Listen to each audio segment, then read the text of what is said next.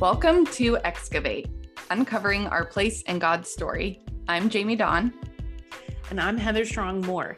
And today we are talking about the book of Ruth. This is a smaller book. It's only 4 chapters. It tends to, I think, be limited in the way that people think about it. And I think people only associate it with a few specific things and then kind of move on. So we are excited today to really be unpacking it more, diving into more of the themes of female friendship and the redemptive story and work of God in the lives of his people. So let's dig in.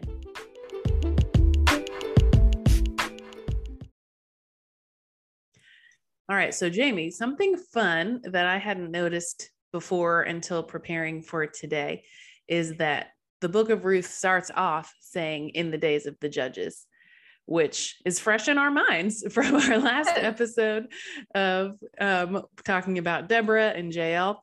So that's where we're picking up in the redemptive story. There's a reason why the book of Ruth comes right after the book of Judges, is that it's in that same era of the judges.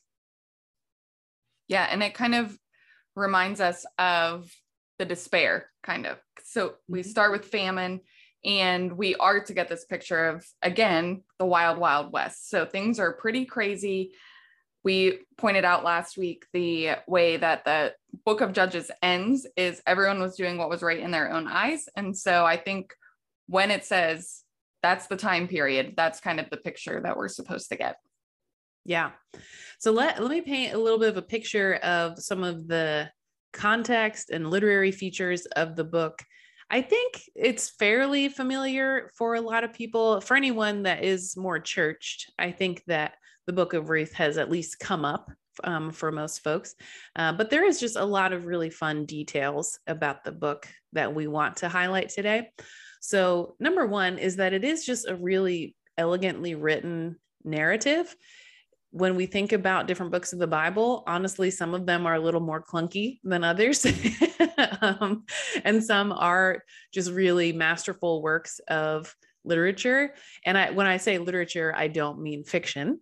I mean that it's still historical fact, but that the way that the historical fact is narrated and worked together is really lovely. In the book of Ruth, you kind of start on a tragic note, a moment of crisis. You go through this hero's journey of this arc of trying to find their way and trying to make sense of their suffering. And then it ends on this really positive, beautiful resolution. So just from a purely literary standpoint, the book of Ruth is just beautifully written and is such an interesting narrative. And we'll talk about this more when we talk about Esther, the book of Esther, but these are 2 books in the Old Testament that center specifically around the stories of women. And they have a lot of literary similarities, that they're both just really well written, really interestingly constructed, are just a great read from a literary standpoint. Yeah, and I think because it's such an intentional piece of literature, then when you see things like repeated words right in a row, things like that, then it's supposed to stand out to you. I think that's always the case, but I think it should almost be like highlighted all the more because it's such an intentional piece. Mm-hmm. Yeah, that's a great observation. So something else that's fun when you think about why was the book of Ruth written? Because again, it's fairly small. It's about people that are historically significant, but aren't necessarily heavy hitters on their own. So it's likely written during the era of the kings, because we know from the end, spoiler alert, that it references King David. So we know it had to have been written after he's been king, just logically.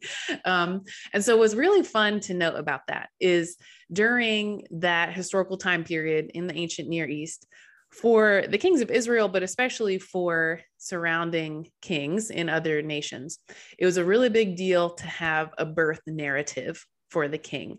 So it was sort of a grand origin story, to put it in our own, maybe cinematic terms, of an origin story of how did this person become king? Where did they come from? How did they get to where they are? And what's interesting is David does not have a birth narrative. We don't meet him until he's already a teenager. So we meet him kind of well into his life. And obviously he still has an interesting origin story starting at that point, but we don't have a birth narrative for him that would fit what other surrounding kings would have. And what we have is the book of Ruth. And Ruth is about David's ancestor, his, I believe, great grandmother, if I'm doing the math right. Or is it? Yes, great grandmother.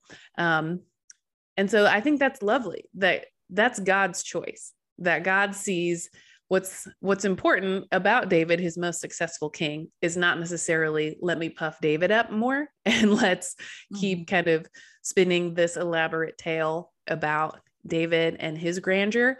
Let's instead focus on a woman who was an outsider, who would have been considered from a nation that was an enemy of Israel, who's marked by major tragedy and misfortune, who's then an immigrant in Israelite culture, and that this is who God wants to elevate and highlight as an important factor of laying the groundwork for King David.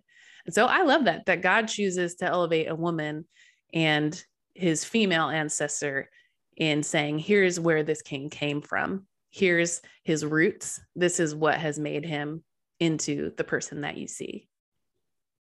I think that's so beautiful and so important, because David ends up being kind of one of these like anchor characters that we just keep coming back to in scripture. And so that makes his origin story very important. And so for me, the book of Ruth comes into this beautiful play of like the way that the big story of God intersects with the particularities of our story.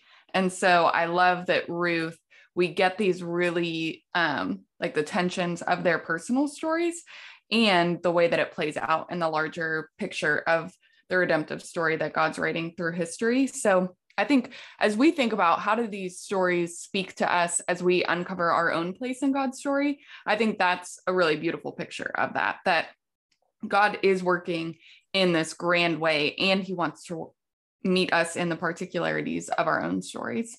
Mm-hmm. Yes. Yeah. I think that's also just a beautiful theme of Ruth, that sometimes just living our lives in normal ways can lead to just being part of something much bigger. And that's what it is to follow God, is to be part of something bigger, which I love. Yeah.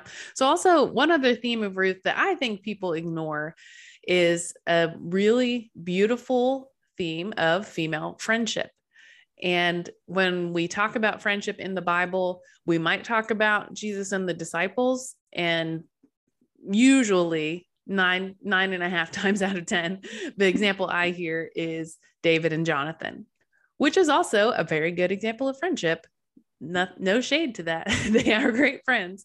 But I think Ruth and Naomi are also a really beautiful picture of friendship, because as we'll read, they start off being family. They start off being related, that Ruth is the daughter-in-law of Naomi, but then all the men in their family die. And at that point, Ruth has no familial obligation to Naomi. She doesn't owe her anything. They don't have any bond. There were no grandchildren from that marriage. There were no children. And so they don't really have anything connecting them any longer. And what I think is so special is at that point, it becomes about friendship, even though there is an age difference. But Ruth chooses to stay with Naomi out of a sense of love and loyalty and commitment that I think we only assume is related to their family bond. And I don't think that we give enough credit to the fact that Ruth has no obligation and that it is purely an act of friendship for her to remain with Naomi. I love that so much. And you and I had talked before about just the references often to David and Jonathan. And I didn't even place that lineage to Ruth. And like, I wonder where he got that from. You know, we learn things from our family traits. And so Ruth kind of, it seems to be that she paints a picture of really a loyal family that friendship matters in their family. And so you have to kind of think David learned that along the lines from the lineage of his family. Mm-hmm. Yeah, exactly. So let's go ahead and read that part. There's some verses that I do think are usually the most often quoted from the book of Ruth's declaration of commitment to Naomi, but it is really lovely, so it's worth rereading. So I'm going to read from Ruth chapter 2, verses 15 through 21. And Ruth's other sister-in-law, Naomi's other daughter-in-law, has left to go back to her family at Naomi's urging. But Ruth hasn't left yet. And so picking up in verse 15, "Look," said Naomi, "your sister-in-law is going back to her people and her gods. Go back with her." But Ruth replied, "Don't urge me to leave you or turn back from you. Where you go, I will go, and where you stay, I will stay. Your people will be my people, and your God, my God. Where you die, I will die, and there will I be buried. May the Lord deal with me, be it ever so severely, if even death separates you and me." When Naomi realized that Ruth was determined to go with her, she stopped urging her. So the two women went on until they came to Bethlehem. When they arrived in Bethlehem, the whole town was stirred because of them, and the women exclaimed, "Can this be Naomi?" "Don't call me Naomi," she told them. "Call me Mara, because the Almighty has made my life very bitter. I went away full, but the Lord brought me back empty. Why call me Naomi? The Lord has afflicted me. The Almighty has brought misfortune upon me." So that's a tough and sad moment, but also a really powerful moment of, again, like we said, Ruth doesn't owe Naomi anything. And in fact, she has other options, because earlier in the chapter, Naomi says, like, go back to your father's house. So it's implied that Ruth's family is still living, her father's still living, so she's not destitute. So she could go back to stay with her family of origin, and be remarried and keep having a life in Moab. But she doesn't do that. She chooses between multiple options. She chooses to stay with her friend Naomi and to take on the life that Naomi will be leading from here on out. And obviously we have this lovely expression as well of Ruth recognizing the God of Israel as a God that she wants to claim for herself. So, like, I get emotional every time I read these. Like, where you stay, I will stay, to the point where she's really saying, I'm leaving this country and not looking back. It's very much a burn these ships kind of moment of, like, there's no turning back for me after this. And I would think that would be real betrayal to her family. And they went there to escape what was happening in Israel. And so she says, I'm going to go back kind of with uncertainty. And so it really, there's nothing. So she has certainty in her father's house, and she chooses a different way, which I think is very beautiful. Mm-hmm. Right. Yeah. And obviously Naomi's not a barrel of monkeys right now. Like, Naomi is not an easy person to be around. I appreciate Naomi's honesty and bluntness when they get back to her home community in Bethlehem, of being like, Naomi, her name that meant pleasant, she's like, call me Mara, which means bitter, because that's how I feel about my life now, that I went away full and just feeling like life was full of possibilities and new beginnings. And here she's met nothing but tragedy of losing her husband and both of her sons with no grandchildren. And so she feels very bereft. And I just appreciate her being honest about that. And I appreciate Ruth's desire to stay with her friend in her darkest hour, at her worst moment, when Naomi was probably very depressed. You know, she's probably obviously going through a lot and would not be the easiest person to be around, as none of us would be in that situation. And so I also think Ruth's loyalty to her willingness to stay with her and be consistent and a comforter and someone she can rely on at that time is such a beautiful example of what it means to really be a friend to someone through thick and thin, and the kind of friend that Jesus is to us. And so I think it's so lovely that Ruth is choosing the God of Israel, and she's already living her life and treating other people in a way that is truly a foundation that Christ will build on when he comes. Yeah, I think about how in the Old Testament, one of the Hebrew words for love is hesed. And we don't have a great way of translating that word. Love is kind of too simplistic of what that word really carries with it.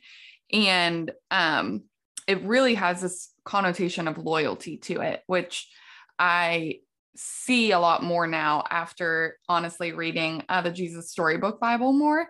Sally Lloyd Jones, shout out to her for drawing that out of Hesed. And so she uses this language of God's never giving up loyal love.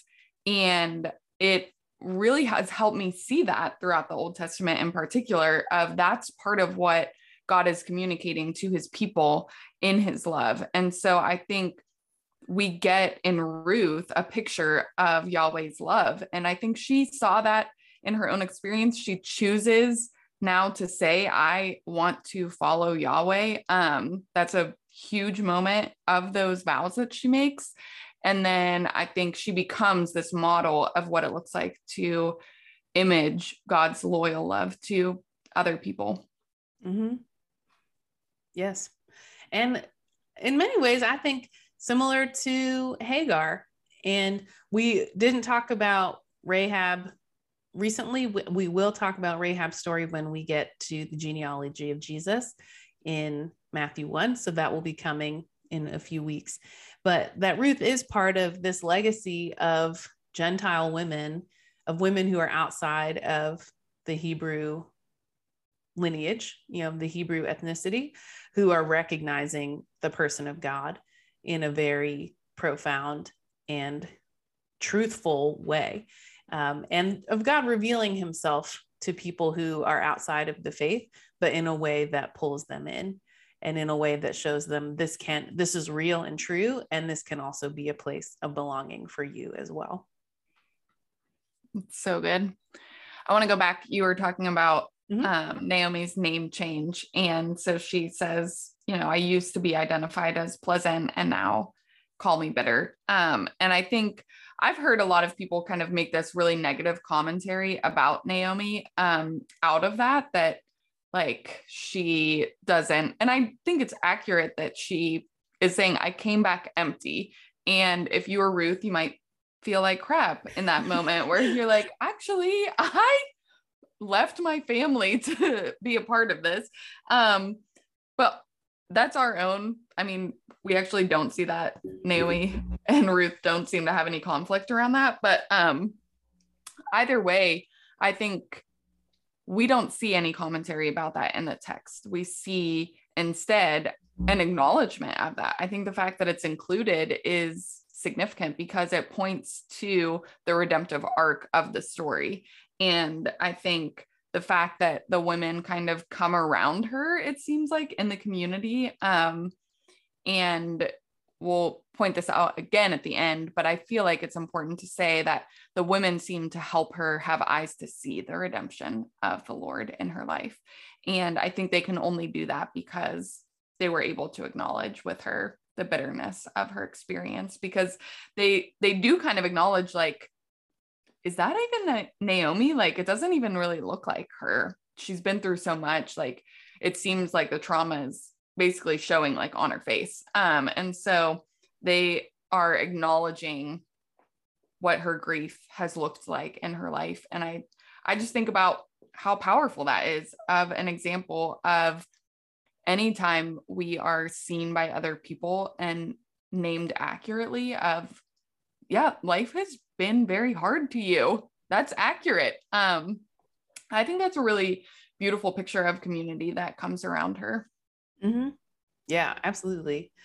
I think you're right. I think that I've probably vaguely absorbed negative perceptions of Naomi, that like at best she's a big downer, and like maybe at the most extreme that she's not really trusting God, or she's so mired in her own loss that she's not paying attention to what God is doing, etc.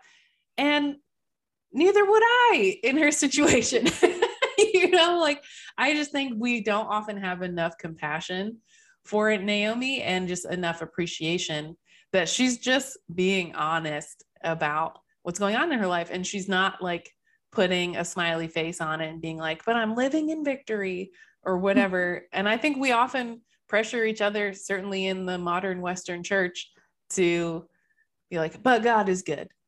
I'm going through all this, but the Lord will get me through, etc. And that's true. God is good. God will get us through things, but it doesn't have to be this either or of either you're suffering and don't believe, or you have sunshine and roses and smiles and everything's fine. Like it can definitely be both. You can be deeply suffering and God can still be in the midst of your experience.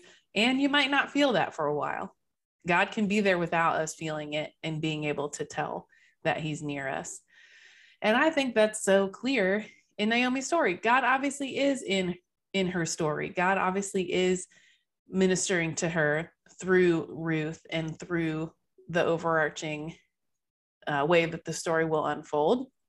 And she doesn't feel that right then. And that's okay. I don't think that she's criticized for that. I don't think she's being punished or reprimanded for that. I think she's allowed to express what she's feeling and the way that she's being affected by the deep tragedy that she's going through. And God feels far away to her in that moment. And she feels like God has abandoned her, and she's allowed to express that. Yeah, I think it's the way people respond to her is such a picture of like toxic positivity, that people are like offended that the Bible doesn't make commentary on her bitterness. And it doesn't. It actually, I see her as a woman of really robust hope, that she's very honest and she keeps moving forward. Like she's the one who kind of gets together with Ruth and makes a plan for where she should glean, and kind of draws upon the laws of there's provision for you as a Moabite woman in our culture. And so I see that as really a kind of gritty hope that she embodies there of, I'm going to be very honest and also just keep figuring out what it looks like to move forward. Yeah, that's such a good point. That yeah, exactly. Naomi is the one who still is kind of the driving force of how are we going to live? And like, let's be practical and still figure out how to sustain ourselves. But she obviously hasn't completely given up. And I don't know if we give her enough credit for that. And this is what's coming to my mind too, as we're thinking about her talking to her old community and explaining like, my name was this, but call me this because this is how I feel. That actually feels like an echo of the Psalms to me, of the psalmist being very brutally honest and saying, I feel like God has turned against me. I feel like the wicked are prevailing. I feel like I'm alone and abandoned. And I do think that's interesting, as Naomi would not be a biological ancestor of David, but would be, in just the surrounding family of David, that I think he also builds on that legacy, even of Naomi, that of this idea of like, be honest about what you're going through and proclaim that before the Lord and allow the Lord to join with you, whether it feels like he's with you or not, and see what happens, see how God does meet you in your story. That's such a fun link of their stories. I really like that. Yeah. So the story goes on from there where Ruth, she does start, basically they realize, again, we kind of read pieces of the law where there's provision for a foreigner and for widows. And so she goes out to this place, which that's where we again get another glimpse of Ruth's kind of courage. And I just love, she's kind of gritty. She's like, I'm not afraid to do things. And she goes into a place where there is potential for real violence, and she doesn't seem to really hesitate. I assume probably that they're honest about it, because she, it seems like Naomi and Ruth kind of have some coaching sessions afterwards too, because she comes home, she talks about who helped her and how things went. And so she's helping her navigate what could be a situation of actual violence for her, which I think is fun to think about. Like there's a clear connection for them of she comes home, she talks about her day. Just the fact that we don't often get details like that in scripture is fun to me, that we have these moments of kind of just their conversation of how she was provided for throughout the day. And so we get introduced to this character where we see Boaz, and we kind of get the indication that Naomi's eyes kind of light up of like, oh, actually, that's a good field to be in. And it's the beginning where we start to see the Lord really providing for these women, just that in providence of the Lord, that's the field that she ends up in. Mm-hmm. Right. And yeah, it'll be similar to the book of Esther, that God's not directly mentioned very much other than Ruth's profession of her commitment to God. After that, they're not like, oh, and God led me to this, and God has clearly paved this path, etc. And yet it's clear that God's hand is at work. And so, yeah, there's a lot of similarities in the book of Ruth and the book of Esther, that there are divine coincidences where you would say, that wasn't a coincidence, that was the Lord. And that's, yeah, one of the first of multiple throughout the book, that she happens to go to this field of Boaz. And just some fun shout outs to Boaz, because we love our male allies. That he clearly has a high regard for the law, for the Torah, because like you were saying, Jamie, it's commanded in the Torah that when you're harvesting, you should leave some pieces of grain, some pieces of the harvest in the field, so that foreigners and widows can come gather for free. And it's not supposed to be a ton, but it is supposed to be an offering to the Lord to provide for the poor in your midst. And so that's what Ruth is doing. And at this point, Ruth is an immigrant. And in some ways you could see her as a migrant worker, in a sense, that she's doing what she has to do in this new country, where she didn't have anything to go back to in her other country, or chose not to. And here she is finding a new way for herself. And Boaz is following the law and is very conscious of, God commanded us to do this. The Torah says there should be no poor among you. You're supposed to all live in a way that no one is destitute or with no option. And so Boaz is following that, and is clearly a man who does honor the Lord and wants to honor the Lord in all of his decisions, both in his personal devotion to God and his business decisions and the way that he's living his life. Yeah, and he even makes sure to tell the other workers to like leave enough for her and basically don't bother her. So if they were to try and like have some sort of sexual violence towards her, they knew that they would have to pay for, like, report to Boaz on that, basically. And so I think that's another example of just how protective the Lord is, but how Boaz steps into that. Mm-hmm. Yeah. So continuing in their story, so Ruth is like, wait a second, this guy we have a connection to him. He's a kinsman redeemer, which was also part of the law. That, again, a big part of the law is to prevent generational poverty. It's to prevent families from falling into a state where that they can't come back from. And so what would happen is if a husband died and there were no heirs, there were no children, that the next potential male relative could marry that wife and have children through her that would continue that husband's family line, the one who had passed, that would continue his family line and ensure that they would have a place to live in the land and would have provision and a future for their family and for their descendants. So that's a big part of this story, and that may potentially be more familiar to everyone, but in case that was new, that's what that's about.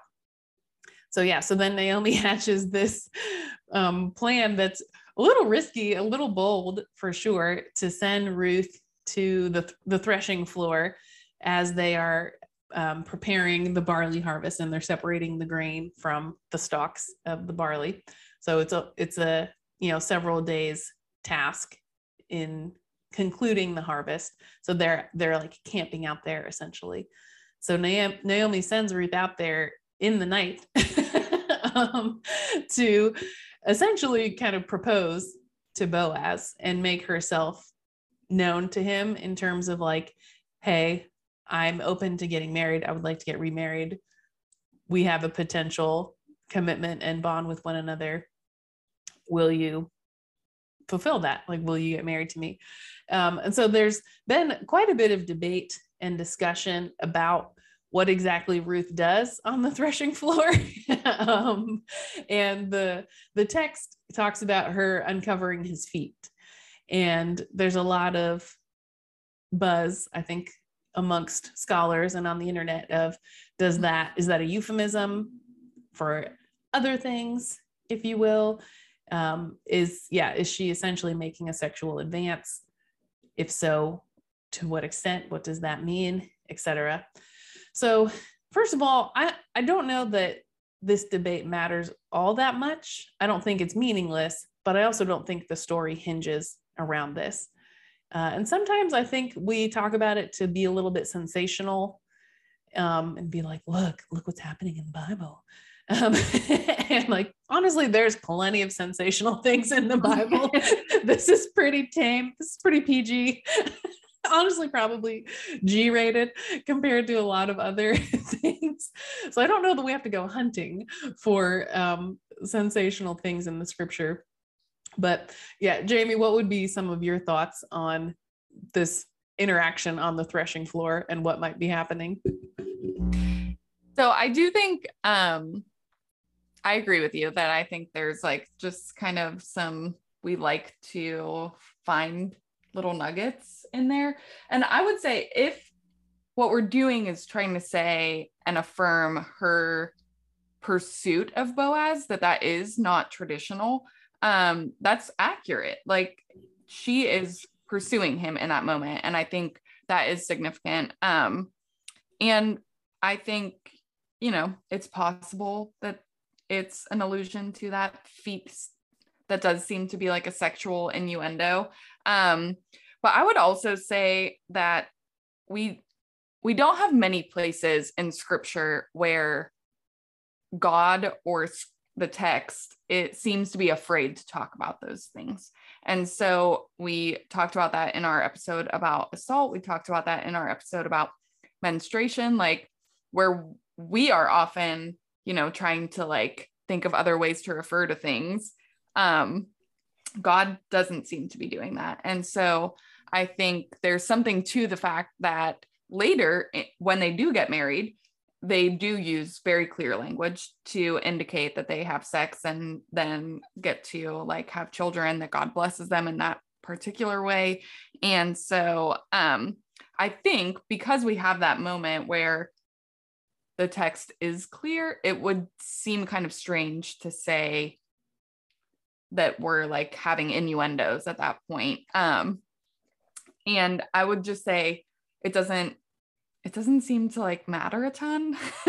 So if we're trying to say that Ruth is really powerful by doing that, I think that's an accurate statement. I think she's very courageous. She's going out at night. We've already acknowledged like being a foreigner heading out to the fields at any time, but especially at night, would be a very risky choice. And then I think even just not to overly romanticize the story, because I think that happens too, but I think even emotionally, she is setting herself up for rejection. And so he could easily say, no, I'm not going to do that.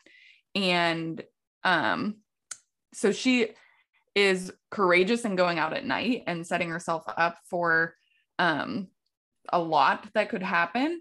And just that reality of he could say no. And so I do think there's a lot there that gives us a picture of who Ruth is in a very courageous, really bold way. that I think can be celebrated. I do always have to ask myself the question, like, am I strangely prudish about, like, I just don't want that to be the case of the threshing floor. But I just don't think we have enough places in scripture where they're very shy about that for us to get the indication that they're trying to be very subtle about it, in my opinion. Right. I know I have the same thought very similarly. And yeah, I'm like, am I being too like conservative or squeamish, if you will? Not that there's anything wrong with that. But yeah, like I said, I agree with you, Jamie, that there are so many places where it's pretty clear about sexual encounters and even female seduction. And another woman that's in the lineage of Christ and then the line of David that we'll talk about in our episode on Matthew 1 is Tamar, who not so subtly seduces her father-in-law. Like it's a crafty story. It's very interesting. We'll talk about it. We'll get to that. But yeah, the scripture is just not very shy about it. And so mostly I don't want us to like engage in wild speculation or reading into it that isn't really necessary and isn't really crucial to the text. I don't think it makes Ruth a negative figure if there was some kind of sexual encounter. And obviously the book of Ruth itself doesn't describe her or the situation in any kind of negative way. So I think what's clear is that whatever happened was an act of faith and boldness and hope on her part, that she was going to put herself out there and take some real risks in the pursuit of security, of family, of a future for herself and for Naomi. And so I think that is the important thing for sure, is what was at stake for her to do this. And I think that's what we are to elevate as like her character and the good things about her. And also I think the way that Boaz reacts to her and the situation, to me, feels non-sexual, that he says, like, he commends her. He says, "You're a woman of noble character." And to me, that doesn't sound like a post-encounter kind of conversation that they have. I think it's very possible that the overture that Ruth makes could have sexual implications, but to me, it doesn't seem like anything that that encounter goes further than that anything is acted upon in the moment. And I love that the way that Boaz describes her in chapter 3, verse 11, where he says, "You're a woman of noble character." That's the same language that we see in Proverbs 31 about a wife of noble character is hard to find, which again would be written by a descendant of Ruth, which I love, by King Lemuel, who would have been a descendant of David. So I love that it seems like Ruth's descendants are very shaped by her legacy, and that they know what it looks like to be a faithful friend and to be faithful to the Lord through the example that she has provided. So to me, again, I don't think it's some kind of deal breaker of what exactly happens on the threshing floor. I think that we know, again, Ruth is acting in hope, in a desire to honor the Lord, in a desire to see herself and her friend Naomi flourish. And I think it's very clear that Boaz also wants to honor the law in the law about being a kinsman redeemer, that he's very attentive to what are the nuances of the law and how are we being responsive to that, and how can we follow through on God's desires to make sure everyone in the land is provided for and everyone has a future. Yeah, I was just about to say that because he knows the law and we are so clear on how well he knows the law, that part of their conversation is that he says to her, well, yes, I'm committed to doing this, but there's someone that we kind of have to ask first. And for all the reasons that we talked about in a few episodes before, a sexual encounter would have made that a very strange moment when he came to these men in kind of the city gates where they're having this conversation of, are you going to be the kinsman redeemer? Because you kind of have the first, you're the first person in line. And I think there's reason to believe that because of the way he knows the law, because of the way he's being so upfront about that, it kind of gives us a picture of what maybe didn't happen there. Maybe some gray areas, you never know. I think, I do think there's something to his righteousness and the way that he's approaching the law, even in his respect for the other men in this story, I think is important. Yeah. That Boaz would know how much God values fidelity. And that is true that in human sexual relationships. And it's important to God because of his fidelity to us, his people, that God is the most faithful to us and is wholeheartedly committed to us no matter what. And that's part of why God cares about what happens in our sexual relationships, because where we experience fidelity or infidelity shapes how trustworthy we think God is going to be. We are very much shaped to view God the way that people treat us, which is why it's so important as Christians to treat each other in Christ-like ways so that we could believe that Christ is real and Christ is trustworthy. And so I think Boaz, it's clear that he honors the Lord and understands God's heart in the law. And I think he would understand God's love of fidelity and faithfulness and of commitment and making a pledge and standing by it. So yeah, to me, that does show, I don't think that he would just take advantage of an opportunity to get with Ruth, for lack of a more delicate way to put it. That I think he would have honored the law and made sure I'm not disrespecting someone else's potential commitment before making sure that I am ready to make this commitment myself. Right.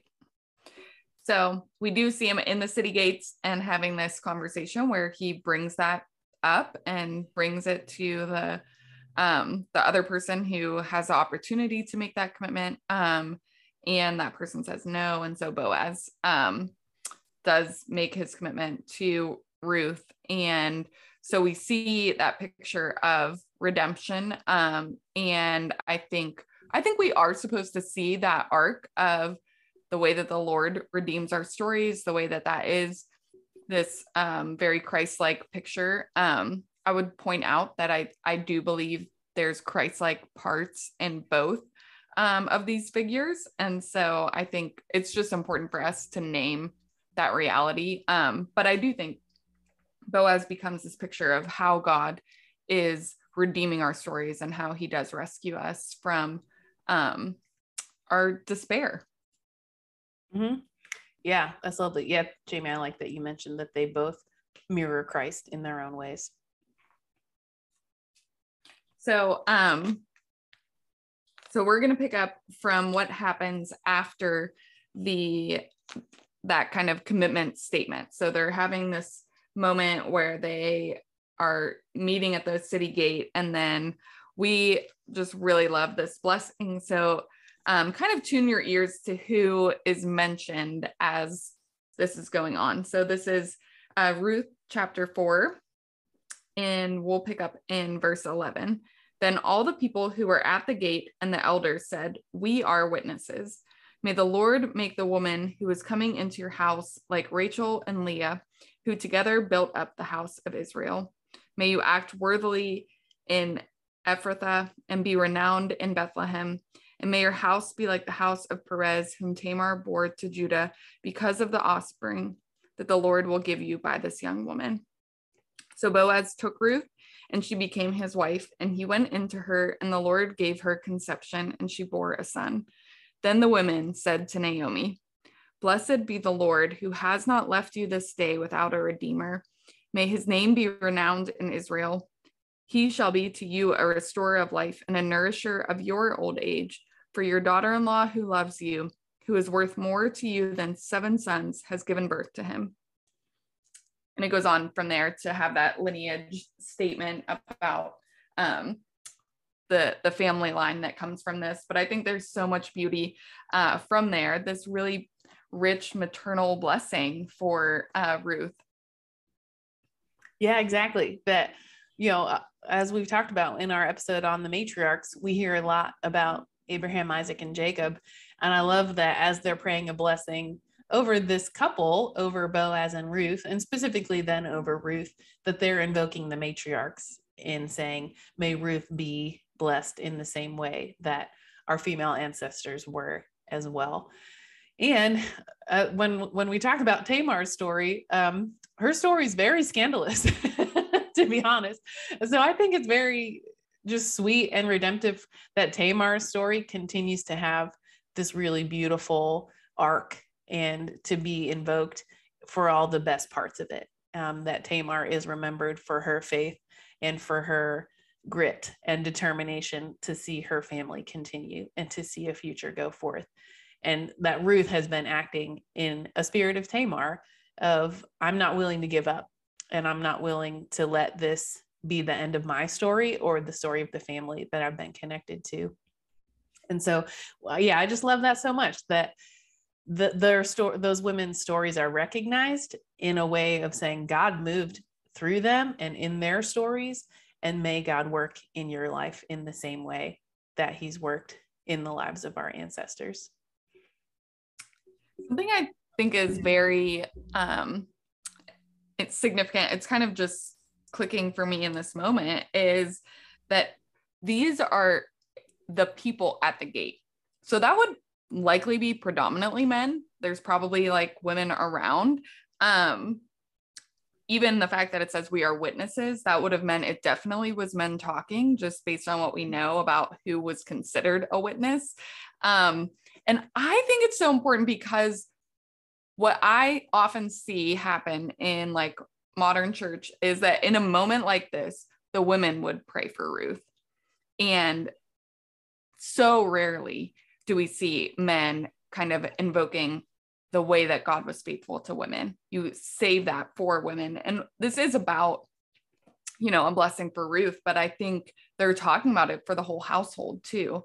And so I think the fact that men are saying, may your experience be like Rachel and Leah, is really beautiful and a really strong encouragement, I think, for us to bring these stories into our own understanding of how God has been faithful, that whether you are male or female, that this would be part of how you understand God's character, is that you would say, I hope he's faithful to you in the same way that he has been faithful to Ruth. And that we would be people who are consistently bringing up these stories, regardless of gender, of how we're kind of navigating that. And I just think that's so important to have this picture really accurate, be very accurate in our imagination of what that scene is, that it's not what we would often see, that, the next time there's a women's ministry meeting or something, they celebrate the engagement, but that it's at the city gates with all these people, and that the men are blessing Ruth in a very beautiful way that doesn't feel patronizing at all to me. Like, it doesn't feel like you need this. It feels like this is a celebration and we want to bless you. Yeah, I think that's such a good point, because you would think in that case of the men praying a blessing that they would be praying it over Boaz, and that they would say, may you be like Jacob, and may your descendants be like the descendants of Judah, blah, blah, blah. And I think it's really lovely that they center Ruth in this story when the interaction was initiated by Boaz. Like, Boaz was kind of in the middle of the conversation just because he's the one that's driving it. And that they center Ruth, and yeah, like to your point, that they center the stories of the women in their spiritual history. And I think that's really lovely and shows that they felt connected to those women's stories as well, and felt like this is something that they all knew to like pull out of a hat, as they're like, oh, let's pray right now. They didn't have to do some research and be like, who are some ladies that we could talk about? But they're like, oh yes, these stories are really vibrant to us, and let's evoke them right now. Yeah, I think that's really beautiful. And because of the way, one of the things that's often repeated in this book is that Ruth is a Moabite. So very regular rhythm of Ruth the Moabite. And so to me, the fact that there's blessing her with their matriarchs is also a symbol of welcome. Like, we no longer see you as kind of the outsider, but we are welcoming you in as a true woman in the image of our matriarchs. But I love too that they talk about a woman like Tamar, because I think that it kind of says, like, you don't have to leave your history at the door for us to recognize you, to also be like Rachel and Leah, but that we see you accurately, that we're welcoming you, but that you don't have to leave your history behind. Yeah. Yeah, that's really good. Yeah. Go ahead. Something else that I love is that they bless Naomi later on. And so she is a part of the story still. And so the same way that she has come in and said, like, I'm empty, they say to her, you have the daughter-in-law who is like more to you than 7 sons. And I think that's, kind of in some ways a strange compliment, I guess, for us, but it's so significant because 7 is a biblical number of completion. So for them, they're basically saying, like, Naomi, there is nothing lacking in your life. You are not missing anything because you don't have sons. But this daughter-in-law who has chosen loyalty to you has brought you into this redemptive story. And we recognize the way that God has been faithful to you. And it's kind of for her friends are gathering around her to celebrate the reality of her story, that she was without sons. And so they're not, to me, it's another picture of really honest lament leads to hope. And so they're saying, you were without sons, and now this daughter-in-law you're complete. Like, you are not lacking anything. And we celebrate that with you. Yeah, I was literally just about to talk about that as well. That they don't say, see, we told you it was going to be fine, you little worrywart, like, there's no kind of rebuke or I told you so to her. I love how you framed that, like, because Naomi in the beginning was so honest and blunt about what she was feeling, it then magnifies the extent of God's healing and restoration in her life, that it's such a stark before and after. Whereas if she had been sort of downplaying and like pressuring herself towards toxic positivity, like you mentioned, that I think it would then make their celebration less vibrant, because it was like, oh yeah, I mean, God was just like here all along, I guess. But because it is such a significant, I started in this place and now look at how far God has brought me. I do think that's such a beautiful journey and progression that they are marking and celebrating together. 2 kind of minor notes that maybe are a rabbit trail, but when it's celebrating Naomi, it says the women of the neighborhood gave the son a name. And I think that's really beautiful, that all of the women who have rallied around Naomi to say, this isn't the end of your story, we're just going to sit with you in your grief, are also the same people to say, a son has been born to Naomi, and they named him Obed. And so I think that's not traditional. Like, the women of the neighborhood are the ones naming the child. And so that's really important. Again, it goes on to say, like, the lineage that he had. And so it's pointing to, even I would say, like, that name being very powerful. And so the fact that the women give it to him is important. And this has just always intrigued me. So it's kind of, it's a very minor point, but Naomi she has such a connection to this baby that she becomes the wet nurse for him. And I think that's very intriguing, not the least of which, like, she probably is beyond the age of being able to do that. But it says they sat him on Naomi's lap and she fed him, like. And so I just have always and became his nurse. And so I think well, that's what we're to take from that.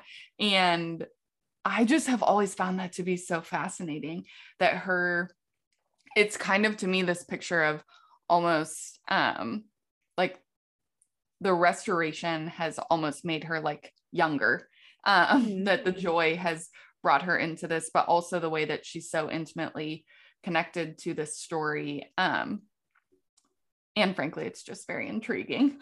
Yeah. I don't know what to make of that, but it's very interesting, like you said. And it kind of, in some ways, it harkens to in chapter 1, when she's telling Orpah and Ruth to go back to their families, that she says, if I were to get married today and get pregnant immediately and have a new son, there would be no point in you waiting. Like, by the time he was grown, it would be too late for you, etc. So it makes me think of that in her mind, she was like, it's too late for me. And even if I were to have another child, what would be the point? And in some ways, this feels like God saying it wasn't too late for you, that there was still future for you and more life ahead of you. Yeah, that's really a beautiful point.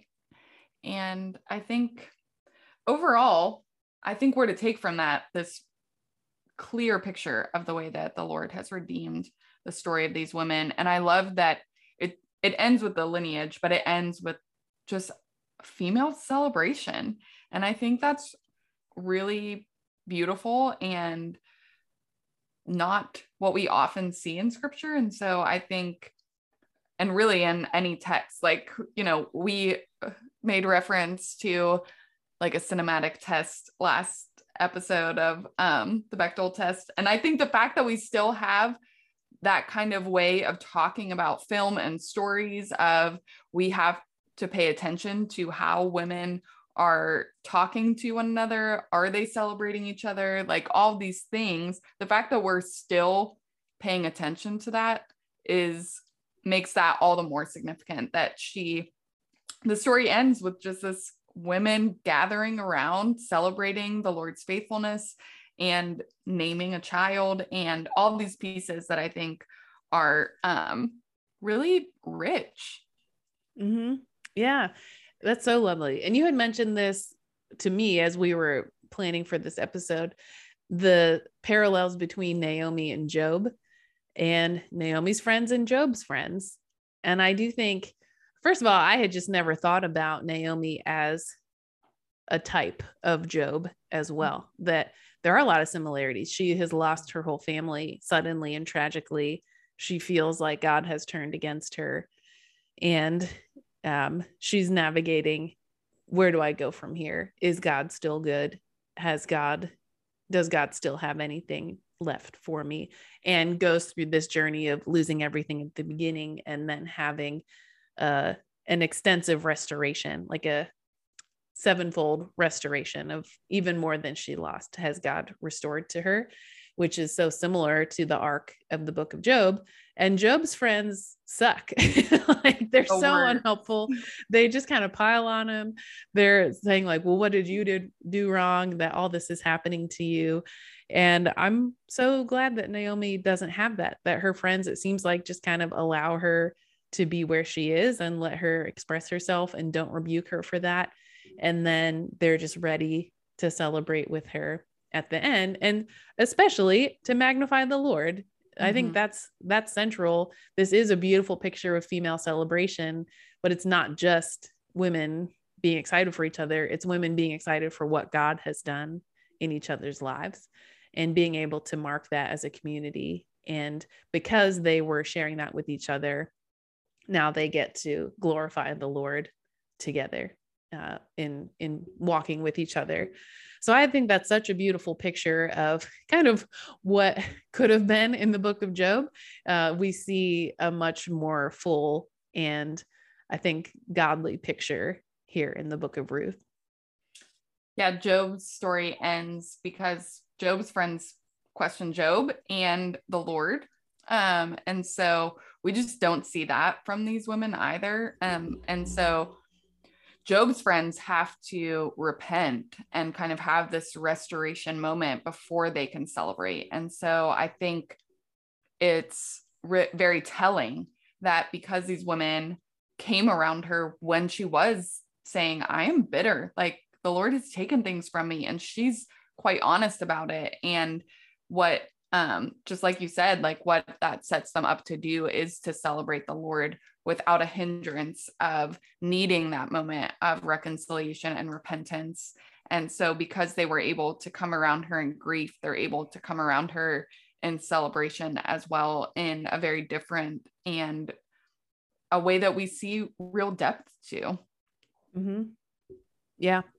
Yeah. Such a good, again, depiction of female friendship, and of, I think, friendships that we could highlight more in scripture, certainly, than we currently do.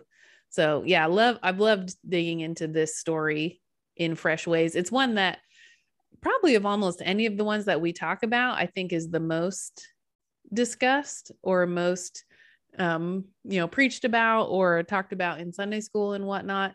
And so for me, even coming into this discussion, it was feeling slightly stale to me of, oh, how are we going to make this feel fresh? And we even prayed about that specifically beforehand, asking the Spirit to help this just hit us in new ways. So I want to glorify God for this discussion, and just even for you and I think as we are talking together in the spirit of this book and this female community, that I think the same thing has even happened for us. And I hope with our listeners that God has shown himself and appeared to us in fresh ways and shown his faithfulness in fresh ways. And that's been magnified by us sharing this together.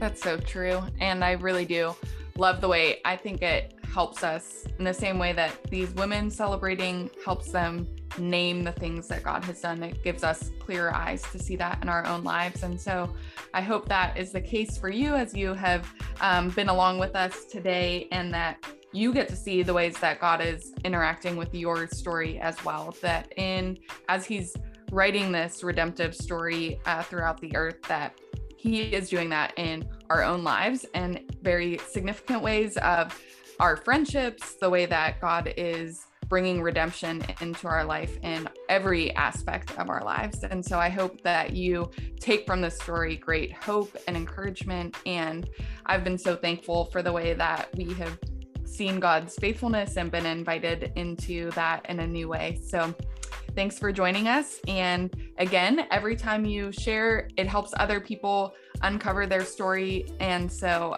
we are thankful for the way that you are liking, subscribing, sharing the podcast. So when you do that, it does help others find it. So thanks for doing that. And thanks for joining us.